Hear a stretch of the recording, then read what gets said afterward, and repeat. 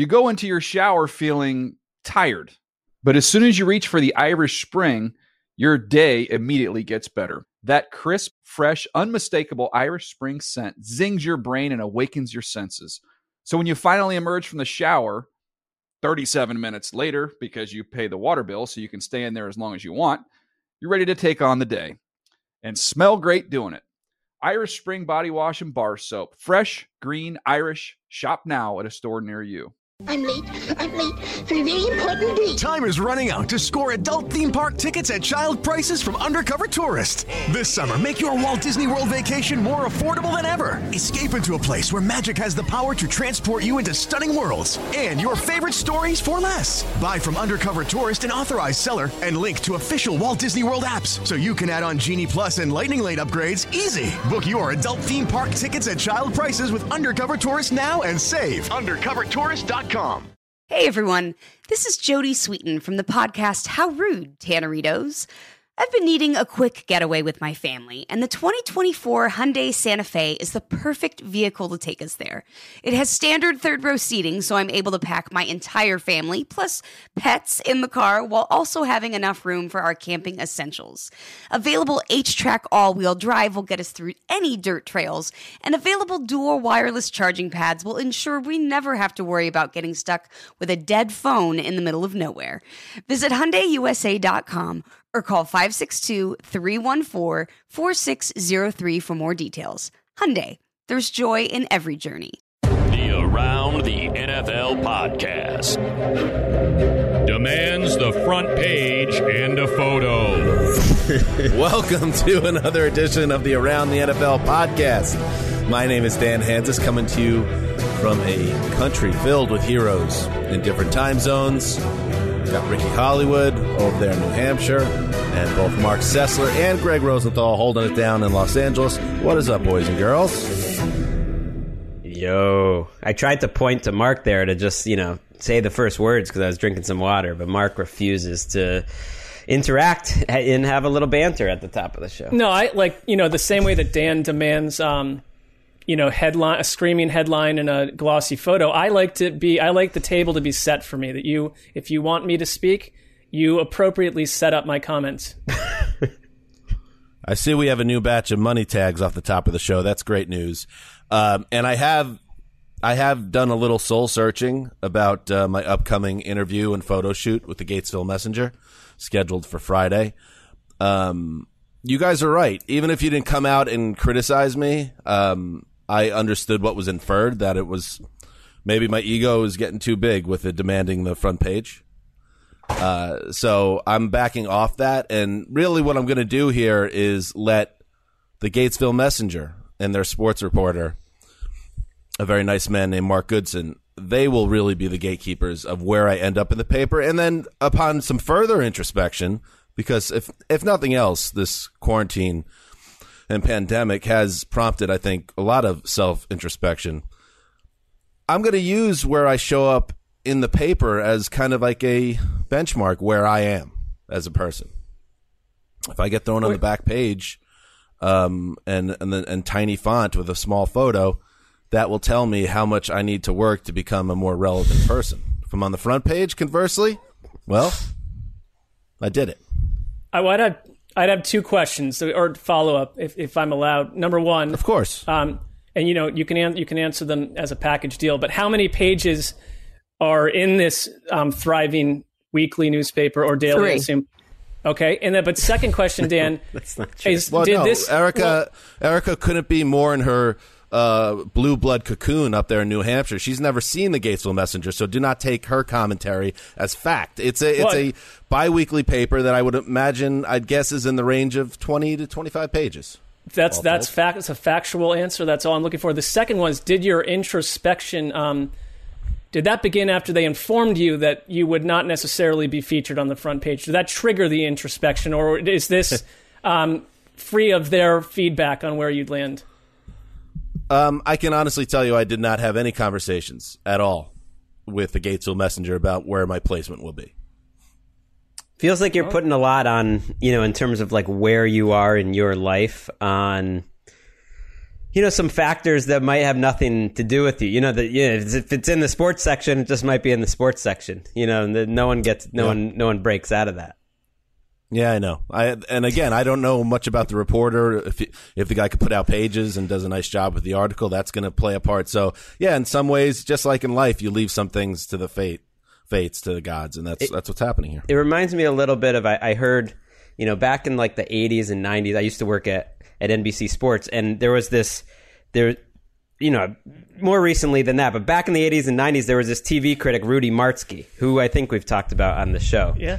Who was like the only sports TV critic in the world, or at least in the United States, rather. And he did it for USA Today. And Rudy Martzke's like 4 lines on how NBC's Wimbledon coverage was or World Series coverage was, like, would determine the entire department. And this is at the very top, this policy was essentially set. Guys making, millions of dollars. If he had a little dig, like, people would get fired and that whole department would be a disaster for a year. If he loved it, it's like people got raises. And it's just like some schlub making an opinion. What does Rudy Martzke matter? Schlub.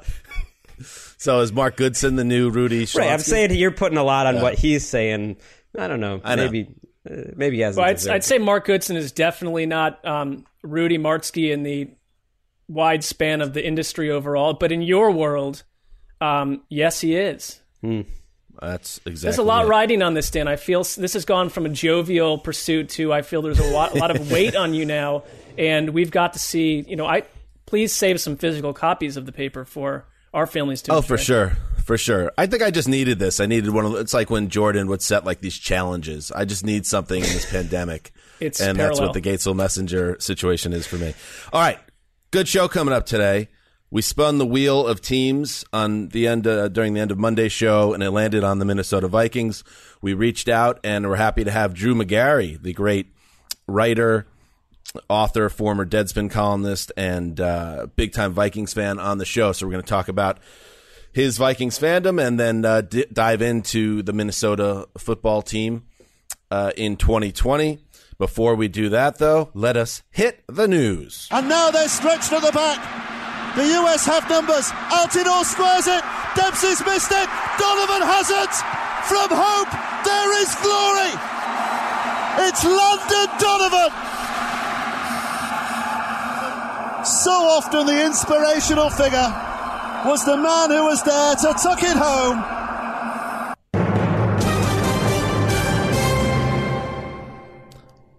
Did you boys know that we have hit the 10-year anniversary of Landon Donovan's incredible goal against Algeria that stands to this day as the most famous moment in the history of men's soccer in this country, that put the U.S. into the knockout round, where they were probably dispatched, by the way, which kind of gets lost in a little bit in the story, that the team didn't go much further, but U.S. men's soccer, which is very different than the women's team, which has been dominant and has won World Cups.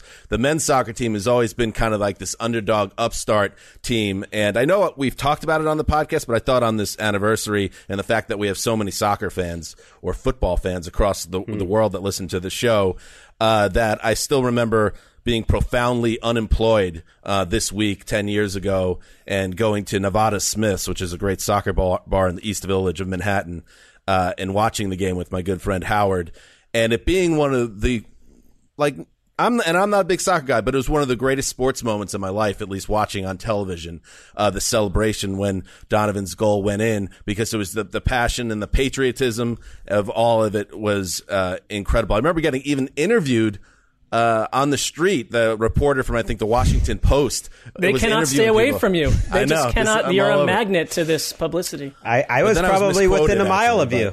I was probably. Oh, really? I think I was. I lived in the East Village at the time, but I was at a bar in the Lower East Side, a little further down. And I have to say, being in New York City for the World Cup was, in 06 and 10. I guess those were the only two. That was one of my favorite things about living in New York. Like, it just takes over the city, and that's all you're doing for 3 weeks, which I feel like it's a perfect place to be for the World Cup. I felt and like we had that moment together here in LA with the World Cup, where in the course of 2 or 3 hours, Wes he claims his iPad stolen. I feel like it was probably closer to just misplaced, but it very could have been stolen by one of the it was misplaced barmaid. then stolen. I think that's what it was. And then this came 40 minutes after a coworker who I won't name got into like a bar clearing brawl, and this is with the U.S. World Cup antics in the background. So it was quite a day.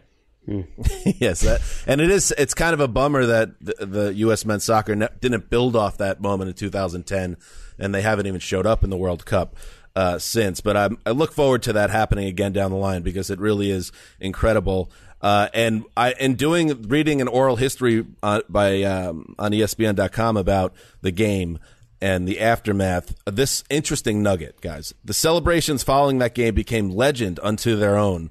Former President Bill Clinton was at the match, making his way to the dressing room to join in the festivities. Former NFL star Reggie Bush was there, too. Reggie's in the locker room in South Africa, I believe, where the game was played, after the U.S. beat Algeria. That's amazing. I wish we would have known that. Would have asked him about it when he was a part of the Around the NFL gang. I mean, especially at that point, he was on like an upper tier of not only sports celebrity, but just U.S. celebrity. I mean, you just won a Super Bowl, the Kardashian thing. Reggie was flying high. He was king. All right, let's get into the Ricky. Do you remember that game, by the way? The match, the U.S. beating Algeria. It was 10 years ago. I don't even. You were a wee girl. 2010. I graduated high school. So not everybody gets the soccer fever. Yeah, that's what happened down there. Unfortunately, but I was super plugged in for the the U.S. women's team. They did a great job. That was great. So what a squad. All right, let's get to the news, and let's start with a name. He pops up on the show every once in a while, and he's a guy you keep tabs on because he was a Hall of Fame talent before he stepped away from the league. Antonio Brown. I guess he didn't really step away. He was told to step away. That's a nice way to put it. From the league. Steps. Our own Mike Silver of NFL Network reported on Tuesday that the Seahawks and the Ravens have, quote, had internal discussions about signing Brown, who was out of the league for most of last season, did that cup of coffee with the Patriots, much ballyhooed and much angering to the great Chris Wessling, as I recall, on this program. But Silver's colleague, our buddy Mike Garafolo, also said that whether it's Josh Gordon or Antonio Brown, there's a strong sense the Seahawks will eventually take a chance to upgrade at receiver. Greg, when you were doing your roster projections, you saw wide receiver as a position that needs upgrade? Is that how you saw it when you went through their roster? The Seahawks, yeah. They have one of the worst third and fourth receiver situations in the league. I mean, they have a great starting duo in Metcalf and Lockett, maybe as good as they've ever had under Pete Carroll. But it falls off a cliff. Right now they're asking Philip Dorsett or David Moore. I mean, and you need more than two receivers. So I could see them taking the plunge of any team. I do wonder how this is like getting out there. Is Antonio Brown's team trying to push it out there? The teams are just talking because we got to find out the suspension. No one's signing him until we find out the suspension. And I could imagine he might get suspended for a while, maybe half the season. I mean, it's a total guess, but it seems like it could be a while. Yeah, I think you'd have to project him as someone that you could put into the lineup for a stretch run. I mean, and these are two teams that makes sense for. And I'm not sure how a front office decides between Antonio Brown and Josh Gordon, who is the more, I guess, unreliable wild card between the two, because they can sting you in different ways if you're building a team around them. But I mean, I feel like we talked about the Ravens, and I know I got on an Emmanuel, so I wanted them to sign Emmanuel Sanders, that they could really use like a veteran to step in and I think elevate the guy, like Hollywood Brown around a veteran that could help. I don't love their depth at all in Baltimore. But I don't know what you can count on with Antonio Brown. The fact is this, like, if it worked, that's one way you make the last year's Ravens like tangibly more dangerous than they were. I would take a chance on him. I know he's out there and he's got all sorts of issues, and Mike Silver reported that the likely suspension will be in the neighborhood of 8 games. Okay. But if you sign him to a contract that obviously is not going to be worth a lot of money, he cannot command big salary because of the state he's put himself in, and you give yourself an easy out, I feel like if I'm a team that's right on the doorstep, and if I'm ownership and front office general manager who believes in my head coach, who can handle the situation and will know what to do, if I'm okay morally with hiring Antonio Brown and bringing him in because some of his transgressions off the field are disturbing, I would do it personally. And I guess I'd be kind of surprised if we've seen the last of him. I know that I've seen in other places people saying it would be shocked if he gets back in the league because of all that he's done. But remember, one of the most prolific, gifted, studly wide receivers statistically that we've ever seen before he went away. I think that the two factors you mentioned, morals, and that probably doesn't come into play as much as it should with NFL teams, but it's what he's done off the field and what he's done, with at the end of his last two stops. What he's done in the last 2 years. With the Steelers, with the Raiders, and with the Patriots. I don't know. It's a tricky one because Gordon, why not take a shot? When he gets back in the league, but it's also like a lesser of an upside. You're right. I mean, Antonio Brown's the best receiver, to me, is the best receiver since I've been covering the league. I would say in the last 2 decades, he's my guy. All right, let's move on. Ownership change in the NFL doesn't happen a lot, so we're going to talk about it right now. Martha Firestone Ford, 94 years old. She has stepped down in her leadership role with the Detroit Lions in favor of her daughter, Sheila Ford Hamp. Firestone Ford, not easy. She took over after her husband, William Ford, died in 2014. And this is a team that's been in the Ford family since 1963. The new owner, Sheila Ford Hamp, says she's going to be, quote, very hands-on. Not always what you want to hear from ownership, but maybe she'll be good at it. Who knows? And connected to Hamp is her comments that she would, quote, completely support the Lions signing Colin Kaepernick. Mark, I mentioned it last week that we could be heading into trope siren territory here if teams continue to say how, it would make so much sense to sign Kaepernick. I'm not saying this is the same situation, but it does certainly put a little bit of heat now on Matt Patricia, the head coach of the team, now that the owner has gone out and said she would welcome Kaepernick being there. Yeah, I think it's tangibly different. It is a bit of a trope, but it's an owner, which on this show we've talked about over and over, is like getting owners to start to verbally get behind this. And it is different. It's not a great scenario for, I think here's the thing. If you're a Blauhard, if you're part of the David Blau fan club. Sorry, man. Well, no, you know what? The greater good. Wait, are you still a Blauhard? Sure, of course. I'm still writing the newsletters, first of all. I mean, those take a lot of my time. What's going on in those newsletters this offseason? Well, we're talking about the span of someone's life and what David Blau has accomplished over, months and years. I like your dismissive comments of the Gatesville Messenger, and then I'd love to see how many pages the Blauhard Weekly is. Well, I won't get further into that, but we keep it tight and we keep it very readable, and there's some gems in there. A lot of what do you have to hide, Mark? Big font. I would just really say this: font. that it's sometimes you got to roll with the greater good, and Kaepernick, it should be a backup in this league. I'm not saying she'd be a starter right now, but the Lions kind of fit as a place where that could work, especially if you've got Miss Hamp, telling you that that's happening potentially. Well, Chase Daniel is she their didn't backup. say potentially, but yeah, Chase Daniel and the Blauhard. Well, forget Chase Daniel. He has $5 million. Man, Chase Daniel. It's funny because Chase Daniel is actually the guy that everyone always mentions when they're talking about Kaepernick. They're like, hey, if Chase Daniel can be getting $6-7 million a year, there's not a spot for Kaepernick? And this is the team with Chase Daniel. And I had to go check his contract because I wasn't sure how much money. He got $5 million guaranteed from the Lions. Still, what? I mean, he's not getting paid that much this year. That's over a couple of years. But yeah, oof. What a locker room guy. So it's just not going to happen. I mean, it's kind of a Greg, great example. You fed into this. It's kind of a great example with of you're making how, the leap piece on him. Right, how crazy it was. You created this, Greg. Yeah, it's my fault. Former Making the Leap candidate, Chase Daniel. All right, In other news, Daniel Kaplan of The Athletic reports that the NFL will let teams set different attendance capacity limits when the schedule starts in August with the preseason.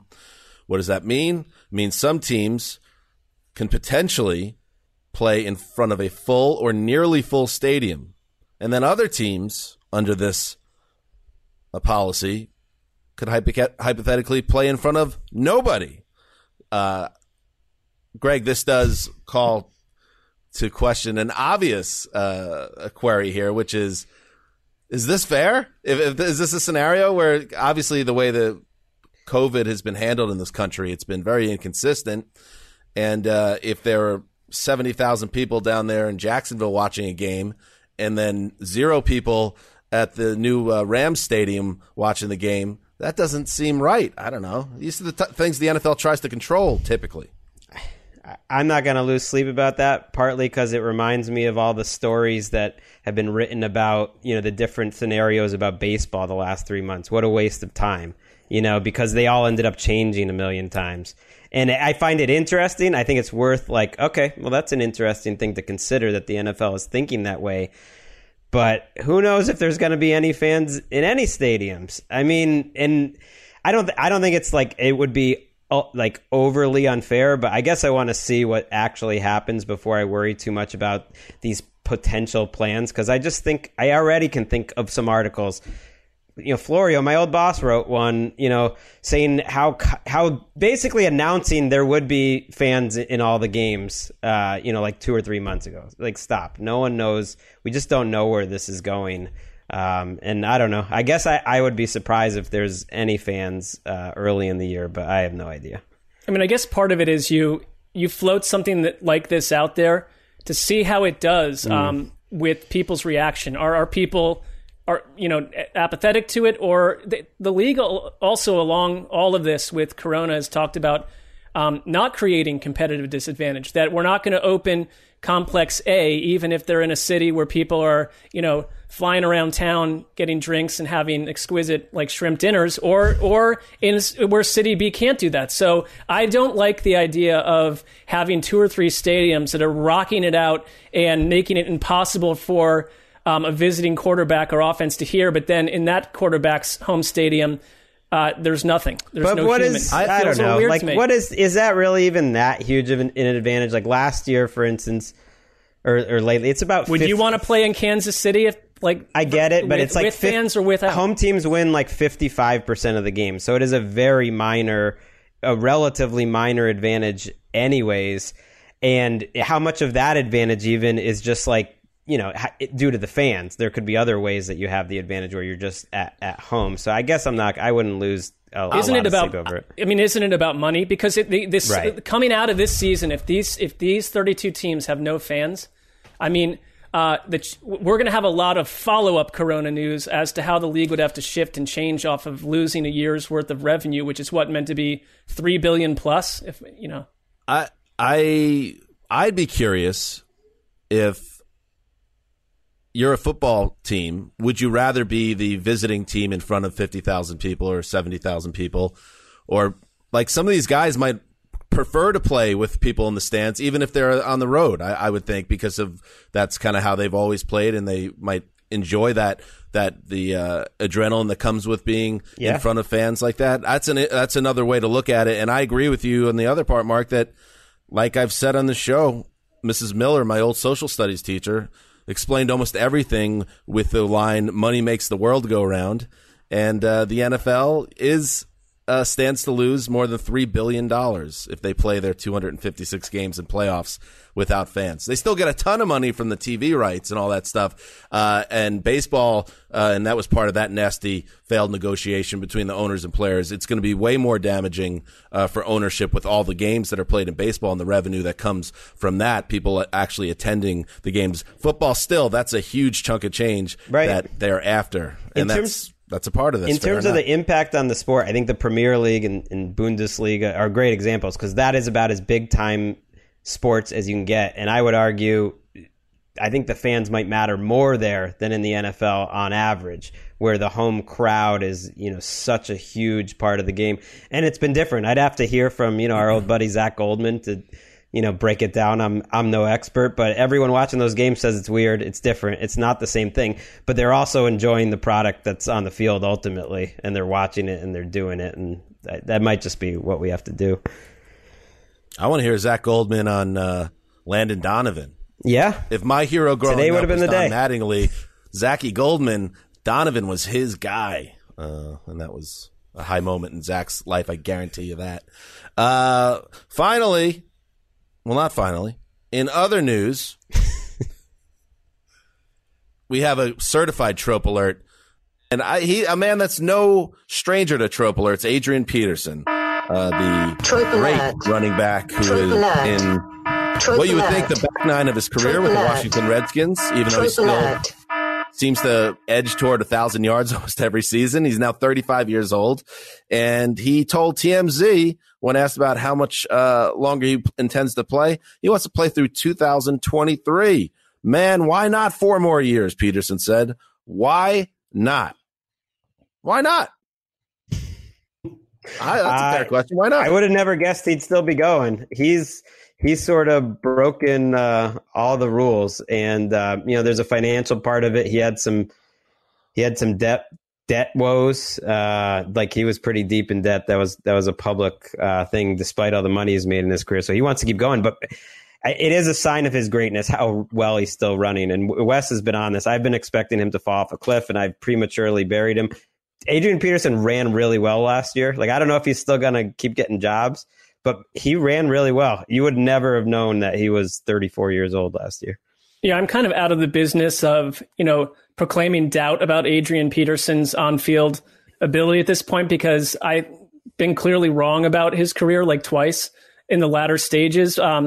I don't understand. I'm not sure, the way football offensive game planning is working, that a early down thumper who is of no use in the passing game, project that out to someone who would be, mid-late 30s, 4 years from now. I don't know what role he would demand. He wasn't happy on the Saints sharing workloads, if you recall. So, he's going to have to lower some of his asking, elements of saying, how much do I get the ball? Maybe a lot less. How about that? So this was actually a new one. I have a running list of tropes. Trope alerts in the NFL offseason, both during mini camps and then through training camp. And this is a good one to add. So how would you describe this one? This is aging player believes he could play multiple more seasons. It's very often I'm going to play 5 more years or till I'm 40, which in this, it checks both boxes, Adrian Peterson. I'm going to play till I'm 40. Right. I'm going to play 5 more years. But yeah, aging player, I'm going to play X more years. Certainly. Well, he's kind of interesting because he's 35. So he's saying, I want to play 4 more years. So he wants to play till he's 39 and not 5 years, but 4. So maybe he's mixing it up a little bit to keep us on our toes. I'd go 5. Nice round number. I feel like his over-under is 1.5 for more years. But as Mark said, he's proven us wrong. He's a Hall of Famer. There's not many, as Mark said, early down thumpers like that wording that are going to be making the Hall of Fame as a running back in the coming years. He might be the last one for a long, long time, or maybe ever. Who knows? This also gave me the idea. I looked up how many boxes there are in a bingo board, and there's 25. If I could come up with, right now I have 18 or 19. If I can just get up to 25, we could create a trope bingo. And that would just be a lot of fun, I feel like, every year. So I'm working on that. If anybody, listeners out there, if you have any tropes that are your favorites during this time of year, please hit me up, and maybe there'll be some new ones I could add to the list to get to 25. All right, finally in the news. Big Ben Roethlisberger. He's recovering from a nasty elbow injury that required surgery and effectively wiped out his 2019 season. But he says he's cleaned up his life, and more importantly, since his early career issues, run-ins with the law, and he had some issues that he acknowledged during a virtual conference for Christian men. He acknowledged that he fought off-the-field vices over the years. Here's the quote. It's not always easy. People don't realize all the time that us athletes, we're human. We sin like everyone else. I am no different. We make mistakes. We get addicted to things. We sin. We're human. I think sometimes we put We get put on this pedestal where we can't make mistakes. I've fallen as short as anybody. I've been addicted to alcohol. I've been addicted to pornography, which makes me then not the best husband, not the best father, not the best Christian I can be. Big Ben got married in 2011. He's still married to his wife. They have children. And he's being very open about his past issues. How about that? Well, I mean, go ahead. Go ahead.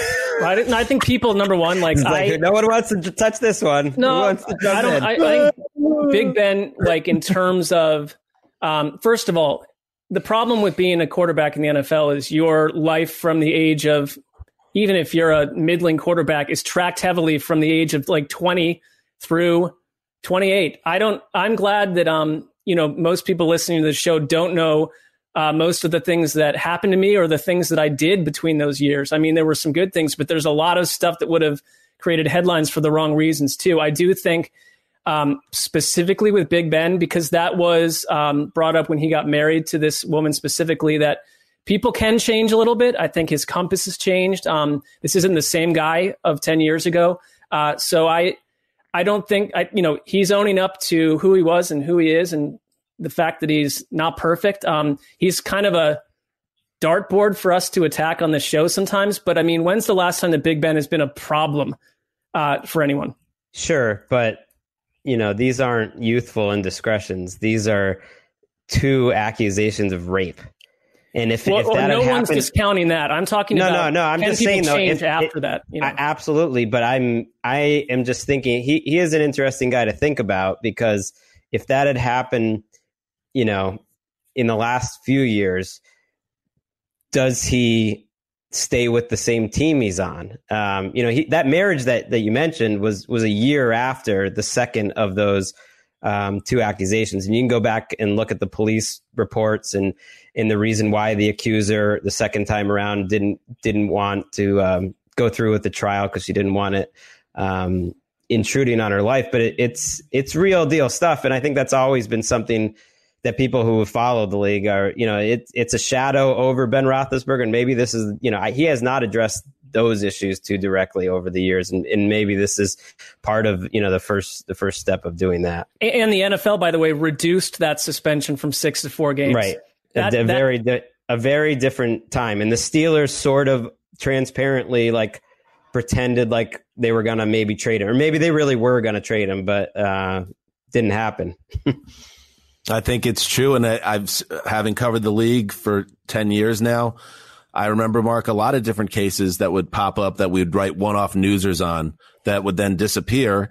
And if they happen today, and this is a good thing, that it's a much bigger deal. And yeah, I think Big Ben, in terms of his career aspects and the number of games he's played and the fact that he's still a member of the Steelers, I think the fact that stuff went down 10 years ago, it made it a lot different. Because if it happened today, I don't know if he's even in football anymore. It's changed that much, and that's a good thing. Yep. And it should be noted that he wasn't convicted of any crime, but like Greg said, yes, there was. If you did the research on it and read up on it, it was not a good situation. I think Roethlisberger is, in these comments, is saying that he's moved to try to be a better person from where he was at that time in his life. Pornography thing. That's interesting, huh? I stress out about that as a father too, because growing up, we were in a totally different place with that. I see your face, Greg. I know you shouldn't even talk about this stuff, but it's no. Just that's not why I'm making it's such a different world now. In that realm, I actually stress out about it as a father of 2 boys, what you have access to and things of that nature. Big Ben is of our generation, so I guess he wasn't in the same boat, but you could go down dangerous paths with that for sure too. And absolutely. Somewhat commendable that he owns up to that. Right. I think also, we're fathers of kids, and mine are a little bit older than your guys, but their ability to get to places on the internet, this is not breaking news, is stunning. And it's their brains work that way, and what they're able to discover probably by an earlier age than I discovered some of that stuff can mess with you. So I think the parental concern is very real, and it's probably better just to be upfront about that than to run away from it. Yeah, Big Ben is a different situation than what I'm talking about. Yeah, but it's a thing. All right. Yeah. That's what's happening in the news. Time for Cousins, going deep. He's got Diggs. That's a touchdown. What a play. Cousins. Thielen. He's got it. Batted at the line of scrimmage. Batted back and picked off. Can you believe this? Pick six. Anthony Harris pinball style. That's the throw that could very well erase all the conversation about whether or not Kirk Cousins can show up big in the big game. The Minnesota Vikings are up next in the wheel of teams, 10-6 last season. They advanced to the divisional playoffs and then were wiped away by the 49ers. But they are back, looking to make noise in the NFC North. Joining us, our guest, we like to get someone who is connected to the team, whether that's as a beat writer or in this case, as a well-known fan. And we have Drew Magary, who is a columnist for Medium's Gen Magazine, formerly, of course, of Deadspin and GQ. He's got a new book called Point B out. Please check that out. He's a great writer. Drew, thank you for joining us on the Around the NFL podcast. Hey, thank you for having me on. I appreciate it. Right. Dan mentioned that as we were talking to you, you're giving off a little bit of like a Brian Bosworth vibe here, calling us with the blue skies behind you from your vacation home, apparently. I'm just big like shades. Just like Boz, except I fulfilled my potential after college in a much more acceptable way. So, all right. So Drew's also a big Vikings fan, as I said, and you may or may not remember this, Drew, but a few years back, my pain rankings column I did for the NFL, ranking the most pain franchises, I had asked you to help me out with a Q&A portion of that, and you nicely you did that. And to explain that Drew is real deal, I asked him who the patron saint of pain was for the Vikings, and I thought he'd say Gary Anderson, but he said it was Waswa Sirwangwa, who was a cornerback who got roasted in the NFC title game, the 41-0 loss to the Giants. That was maybe more on Denny Green for putting poor Mr. Sirwangwa in that spot, right, Drew? Yeah, I always thought I was never as mad at Gary Anderson as everyone else was. He got sort of the Ray Finkel treatment after he missed that one field goal. But I put that title game more on Denny taking a knee at the end than I ever put on Gary. I'd ask you this. I mean, you wrote this incredible book about parenting. You're with your kids during your work holiday that you mentioned. Someone could get hurt, basically, is the name of the book. As a parent raising younger people, do you feel that if you passed on the Vikings fanhood to these young hearts and minds, that someone could get hurt more times over than they need to?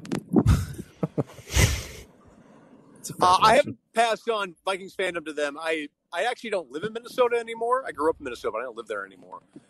And I live in Maryland, which is worse because it puts them in danger of being Skins fans, and I despise them with all my heart and soul. And my but two of my kids don't care about football, and my middle kid, who's 11, he adopted the Skins, and I didn't object to it. I was just like, "You make that bed, you lie in it." I'm like, kid, no, because obviously, if I had bequeathed him the Vikings fandom, I would have given him a lifetime of pain. But now he gets to be in pain, and he gets to be mortified to be a Skins fan.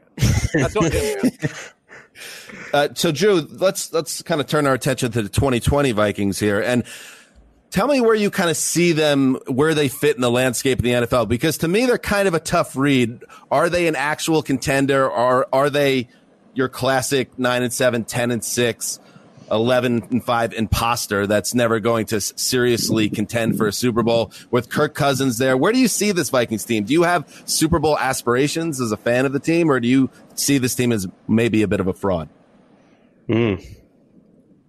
Well, I mean, they're always frauds, right? They are by far, I mean, I've said this a lot, but they are by far the winningest team in NFL history to never win a Super Bowl. They're, I believe, maybe fifth or sixth all time in win-loss percentage. And you have to go down all the way to like number 16 or 17 to find another team in terms of all-time win-loss percentage that hasn't won a Super Bowl. So, you know, they're always fraudulent whenever they're good. This particular year, though, I think most people have them pegged for being average because obviously they traded away Stephon Diggs. They got rid of Xavier Rhodes, and they got rid of Trey Waynes. Waynes, I thought, was better than his stats suggested. Xavier Rhodes fell off a cliff and into the sewer last year, so I didn't think that was that big of a deal. So they're essentially hoping for greenhorns like Mike Hughes to succeed for them in the secondary, and that will really dictate whether or not they're able to do anything this year. The other thing is that they're putting a lot of stock in a first-round rookie in Justin Jefferson to fill the hole that Diggs had. And, of course, the problem is that there's been no minicamp. What training camp will look like with COVID, I don't know. Whether or not there will be a season, I still think is debatable. So, how they're able to integrate Justin Jefferson, who plays more of the slot than outside, into that offense and still give Kirk Cousins protection to throw the ball and do the things that he was able to do last year so well. I think all of that's up for debate. So I think they're going to be pegged as like an 8-8, 9-7 team this year. The good news is that the Vikings are usually good when they're pegged to be terminally average. Like the year they went 15-1 under Denny Green, no one expected them to go 15-1. So, the years that they let the Case me down, Keenum year, they surprised me. Yeah, they surprised me by being really good at first those years, and then they destroyed my soul. But so that could be this year, but I don't know. Also, this is one of those years where if they play, I'm just happy to see them play. It's funny. I'd love to hear your take on. Go ahead, Greg. I was going to say, you've got me thinking this is actually kind of a typical, Vikings era. If they're always pretty, because I was going to say like this Mike Zimmer era, I was curious like how Vikings fans feel about it in general, because they're always pretty good, but they're like as Dan said, they're never like quite real contender. They're always like counting on defense when their defense is good, but you're not going to win. They're not like, hey, we're going to go dominate and win a Super Bowl. Good. I kind of like the idea that right now they're a little bit more of an offensive team with Gary Kubiak, with Dalvin Cook, with Thielen, and then it's kind of weird to like think that you're an offensive team. You're going to go as far maybe as your offense goes, but you've got Kirk Cousins leading the way. Like, what's the Vikings fans feeling of Cousins now going into his third year? I think every Vikings fan is more or less like the rest of the NFL, and they think Kirk Cousins is a fraud. And I live in Maryland, so I've seen him be fraudulent throughout his career. But the other thing about having Kirk Cousins as your quarterback is that it's weird. You have no choice but to defend him. You have to be like, well, if you look at the stats, like he's pretty good. He is pretty good. He's a good quarterback, and I think whether or not he can actually win a Super Bowl, it's very, very dependent on who's around him. Like he's not Aaron Rodgers. He can't make chicken salad out of chicken, shit. So that's just who he is. And so it'll be a bigger task for him this year without Diggs, because I thought Diggs was the best wideout in the NFL. I know why they traded him, and I get it, kind of. But I understand why they had to do that. But it makes his life harder, and it'll make his life harder if Dalvin Cook doesn't come into camp because he wants a new contract, because he deserves one. But he's in the correct offense, and he does have good players around him, and they are doing their best to make the line better, which they had not done in years before. So honestly, I'm kind of over the fatalism at this point, and I hope for the best. And if they do badly, then it's just I'm inured to them, taking my psyche and putting it through a paper shredder. So it's old hat for me now. I'm inured to the habit. Well, it's funny that I kind of thought it actually crossed my mind, because I've been a big fan of yours for a long time, Drew, that when Cousins went there, that you might have some type of meltdown, because he seems like the type of quarterback that might get a Drew Magary type really fired up, whether it's his personality or the way he plays the game, the way he kind of some people see him as a bit of a phony, some people see him as a goody two shoes. So you're okay with this guy as kind of the face of the franchise? He's definitely a goody two shoes, right? Yeah, no, I don't really have a problem with it. I mean, remember, it was interesting because they picked Kirk when they had, after the Case Keenum season, they had to pick between Case, Sam Bradford, and Teddy Bridgewater, and no one knew if Teddy was going to be able to come back all the way. I think particularly Mike Zimmer, thought that Case's brilliant season was essentially a one-off, which turned out to be. And then Sam Bradford couldn't be trusted with his health, and then turned out he's not in the league anymore. So essentially it was kind of the only decision they could make. I think it's possible after this year, now that Teddy's with the Panthers, that they will have regretted not signing Teddy to a long-term deal. But at the time they did it, they simply didn't know if his leg would explode, from a bolt of lightning coming from the heavens again. So I don't blame them for doing what they did. I mean, at the time it was like, I had made fun of Kirk like everybody else. And it's like, okay, well, now he's your quarterback. Enjoy. And I had to deal with that. But I'm used to ritual humiliation on the football field. I'd ask you this real quick. I mean, Arif Hassan of The Athletic, I thought he had a good line. He called last year's Vikings a case study in the difference between good and great. And to Greg's point and what you've said too, I kind of just feel that way about the Vikings always, that they're there, they're in the playoff picture. I had a real hard time taking them seriously last year. Can Mike Zimmer make them great? Is he that kind of a coach, or have we seen the ceiling with Mike Zimmer? Okay, no, I don't think so. I like Zim. Zim makes a lot of in-game boners that will drive you crazy, and you sort of hang them on him for the rest. Like, whenever a coach makes a really stupid game management error or screws up with a timeout or something, like, if you're a fan, it sticks to you forever. Like, it's stuck, like before he won a Super Bowl last year, all Philly Eagles fans thought about Andy Reid were like when he would run, a dive with, Brian Westbrook at like the 5 when it was like 3rd and goal, like that stuff just sticks with you. But I think it's pretty clear he's the best coach they've had since Bud Grant. I think he has issues in terms of, he goes through offensive coordinators like he goes through underwear. But I think once he hired Stefanski last year, he had no choice but to let Stefanski go to be a head coach in Cleveland. But he replaced him with Gary Kubiak, who essentially was the puppet master of that offense a year ago.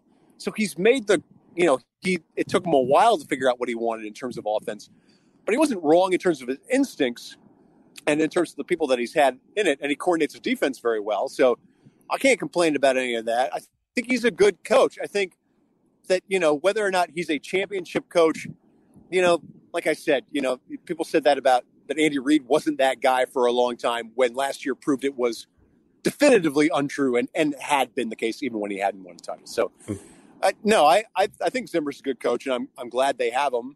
Whether or not they win a title with him, the evidence shows strongly that won't happen. But I don't think it's because of anything that Zimmer has done poorly. All right. Before we let you go, Drew, as Mark said, you're the author of many books, including a book on fatherhood. Any advice for us parents during the summer months now of how to kind of stay sane in a household where everyone is trapped together? I know you're on a working vacation right now. Any advice from the great Drew Magary? I left the household. My advice would be to leave, but that's irresponsible. No, I would say just let go a little bit. I'm sure parents have already done that during the spring. But in the summer, if you're close to outside and relatively uncramped spaces, let them be outside as much as they possibly can be. And if they want to mess around and be on screens longer than, the parenting guides tell them they can be on screens, then just do it. Buy them an Xbox. Who cares? I feel like who cares is right. I feel like Drew's in a great place right now. He seems pretty chilled out. He's fine with the Vikings. He's on like a he's writing articles, just absolutely destroying Bill Simmons while like on a beach vacation, calling him an effing failure in the San Francisco Chronicle. I mean, you're in a good spot. McGarry's flying. I'm in a good spot. I'm doing as well as I can, and you make do with what you got, just like football teams do. All right, Drew, thank you so much for joining us. And good luck both to you with Gen Magazine and all your other projects and your new book. And, of course, to your Vikings. Enjoy that vacation, buddy. Thank you, guys. See ya. Be safe. Bye. I think that tornado is taking him away. Wow. I wish that the listeners could know that we have, we taped the whole show on video, of course, so we could, do this during the quarantine. And Drew started the interview off with his cell phone pointed up at him, giving him the Bosworth look. And then about halfway through, he just was holding the phone where half of his hand was covering the camera. So that was enjoyable. It was good to hear from Drew Magary. He's one of the good ones. I mean, he's got his fastball. That Simmons article. Whew. I mean, that's in a major newspaper. Greg reveled in that. He sent that to us, and you could just feel. The energy from Greg's house on fire. When you reading takedown pieces. Those are my favorite McGarry pieces. Is when he just decides to, he just doesn't give a fuck. Like he goes for it. If he wants to take someone down, he's going to do it. Yeah, he once famously had a column for Deadspin called "LeBron James is a cocksucker." No, that's not fair. Eric is not going to make her afternoon match with Yvonne Lendl if we keep dropping curse words into the show. Just throwing that out there. Yvonne Lendl. I don't know who's playing tennis in her backyard tennis court up there. It seems like you could pull some legit talent, former UNH tennis player. Maybe not. Not feeling that, apparently. Yep. Wow, Erica definitely not paying attention to the show right now. All right. Hey, before we move on, any other thoughts, Greg? You did the roster projection for the Vikings. What do you think about that defense, by the way? Do you think it's proven, especially up front, it's a little different, and the back end, it's going to look different? It's totally different. Drew made a good point about, the pandemic, that normally I would think, look, Mike Zimmer's been there forever, and they still have a lot of veterans. They're actually a team that's, you would think would be well set up and have a lot of continuity, but they just so happen to have the biggest turnover that their defense has had by far in the Mike Zimmer era. I mean, their entire secondary, which, he mentioned is new. They're counting on their first round pick, Jeff Gladney, to play, but it's Mike Hughes, it's Holton Hill. And then up front too, like their defensive end position has always been one of the best in the league. Defensive tackle too, really the whole line. And right now it's Danielle Hunter, who's great. And then it's some question marks. Shamar Stevens been there for a bit and is a solid player, but they brought in Michael Pierce. They gave him a lot of money, the Ravens nose tackle. They have a guy, Ohedenbo, who Wes loved, who came on super strong at the end of last year.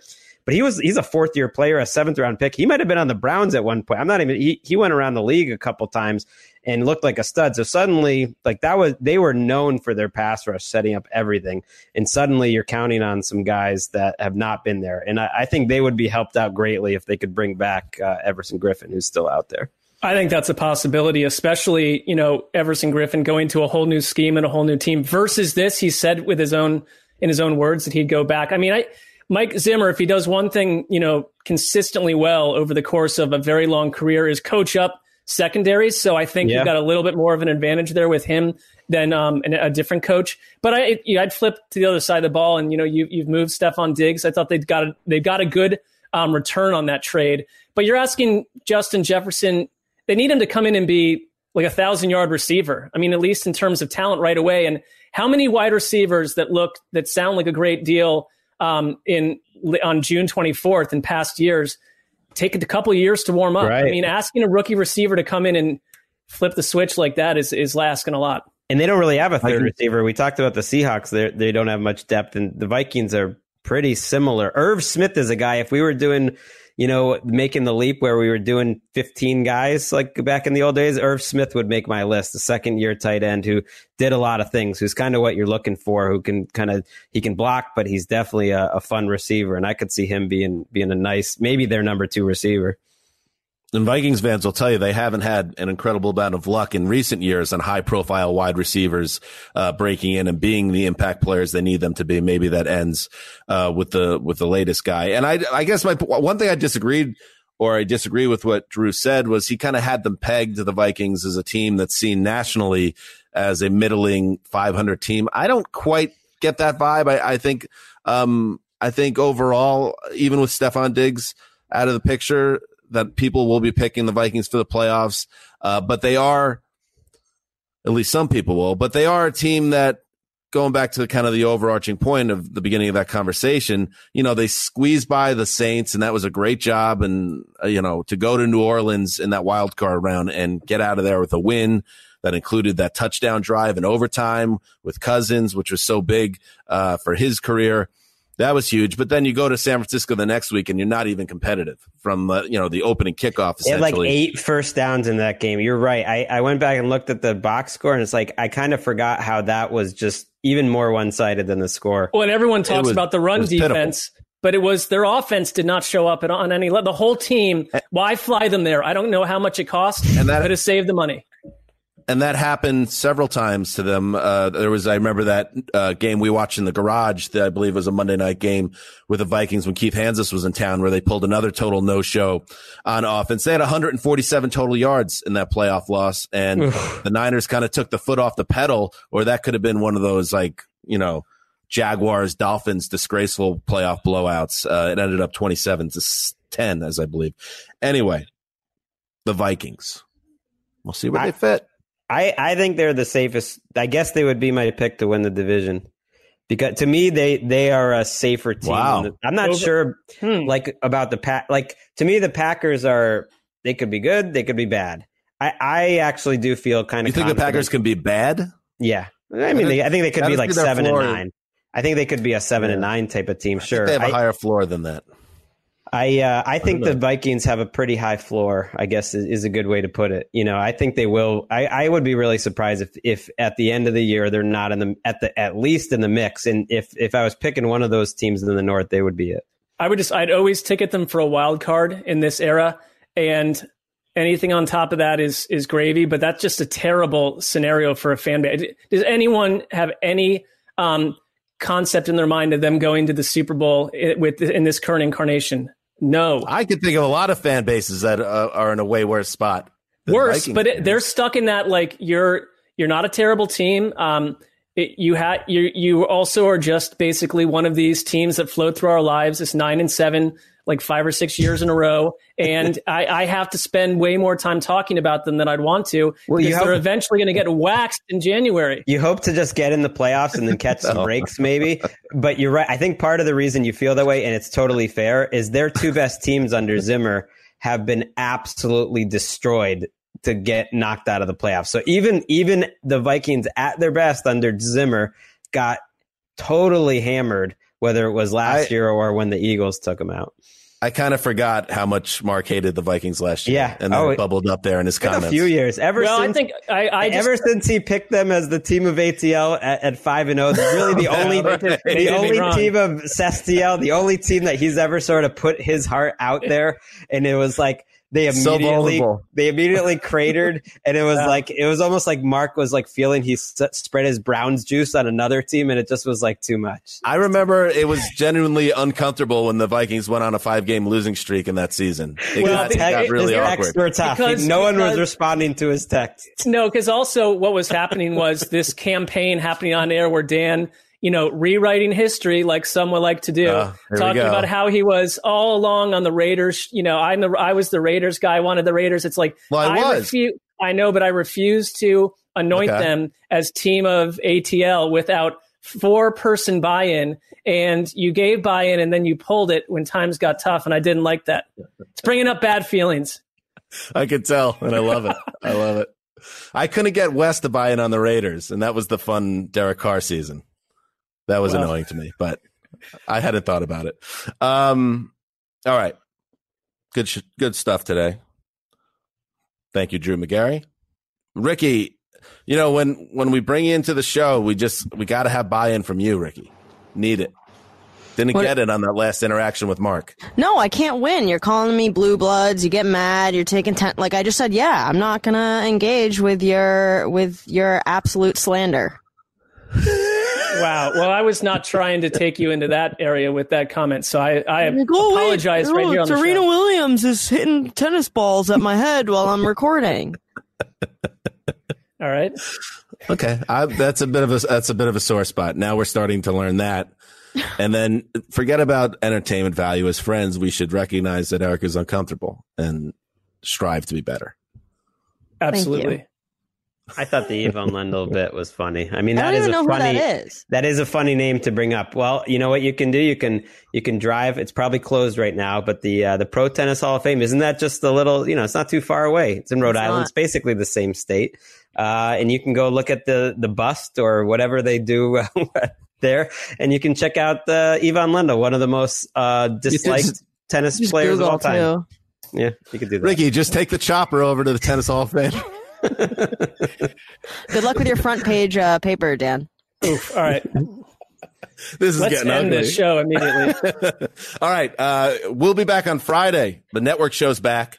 The Around the NFL broadcast on Friday, 6 p.m. Eastern, 3 p.m. Pacific. So make sure you tune in for that. And again, everybody, it's like, how do I watch the show if I don't have NFL Network? We don't know what to tell you. You gotta have the network to watch the show, and I don't. In these times, I'm not even going to say go get NFL Network because maybe financially that doesn't make sense right now. But just consider this to be almost like a pay-per-view version of our show on Friday. And if you have basic cable and you get the network, you can watch it. And if you can't watch it, that stinks. But we'll be back in podcast form on Monday. I don't know what else to say. Stan Hansen signing off for Quiet Storm, the old boss, and Ricky Hollywood from the deck. Till Friday.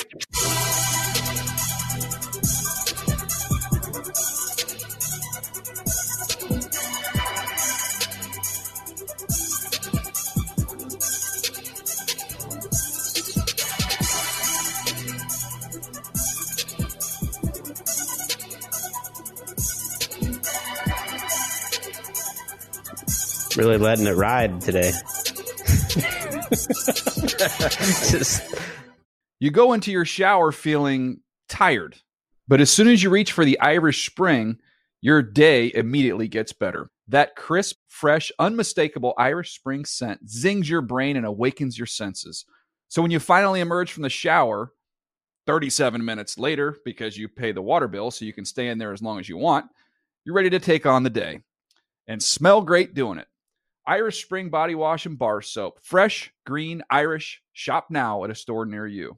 I'm late for a very important date. Time is running out to score adult theme park tickets at child prices from Undercover Tourist. This summer, make your Walt Disney World vacation more affordable than ever. Escape into a place where magic has the power to transport you into stunning worlds and your favorite stories for less. Buy from Undercover Tourist, an authorized seller, and link to official Walt Disney World apps so you can add on Genie Plus and Lightning Lane upgrades easy. Book your adult theme park tickets at child prices with Undercover Tourist now and save. UndercoverTourist.com. Get in zone, AutoZone. Welcome to AutoZone. What are you working on today? I think my battery's dead. With free battery testing and charging, we can help you get back on the road. Get in zone, AutoZone. So what if I need a new one? We have the right Duralast battery for you, only at AutoZone. Get in zone, AutoZone. And what about my old battery? We can recycle it right here at America's #1 battery destination. Get in zone, AutoZone. Restrictions apply.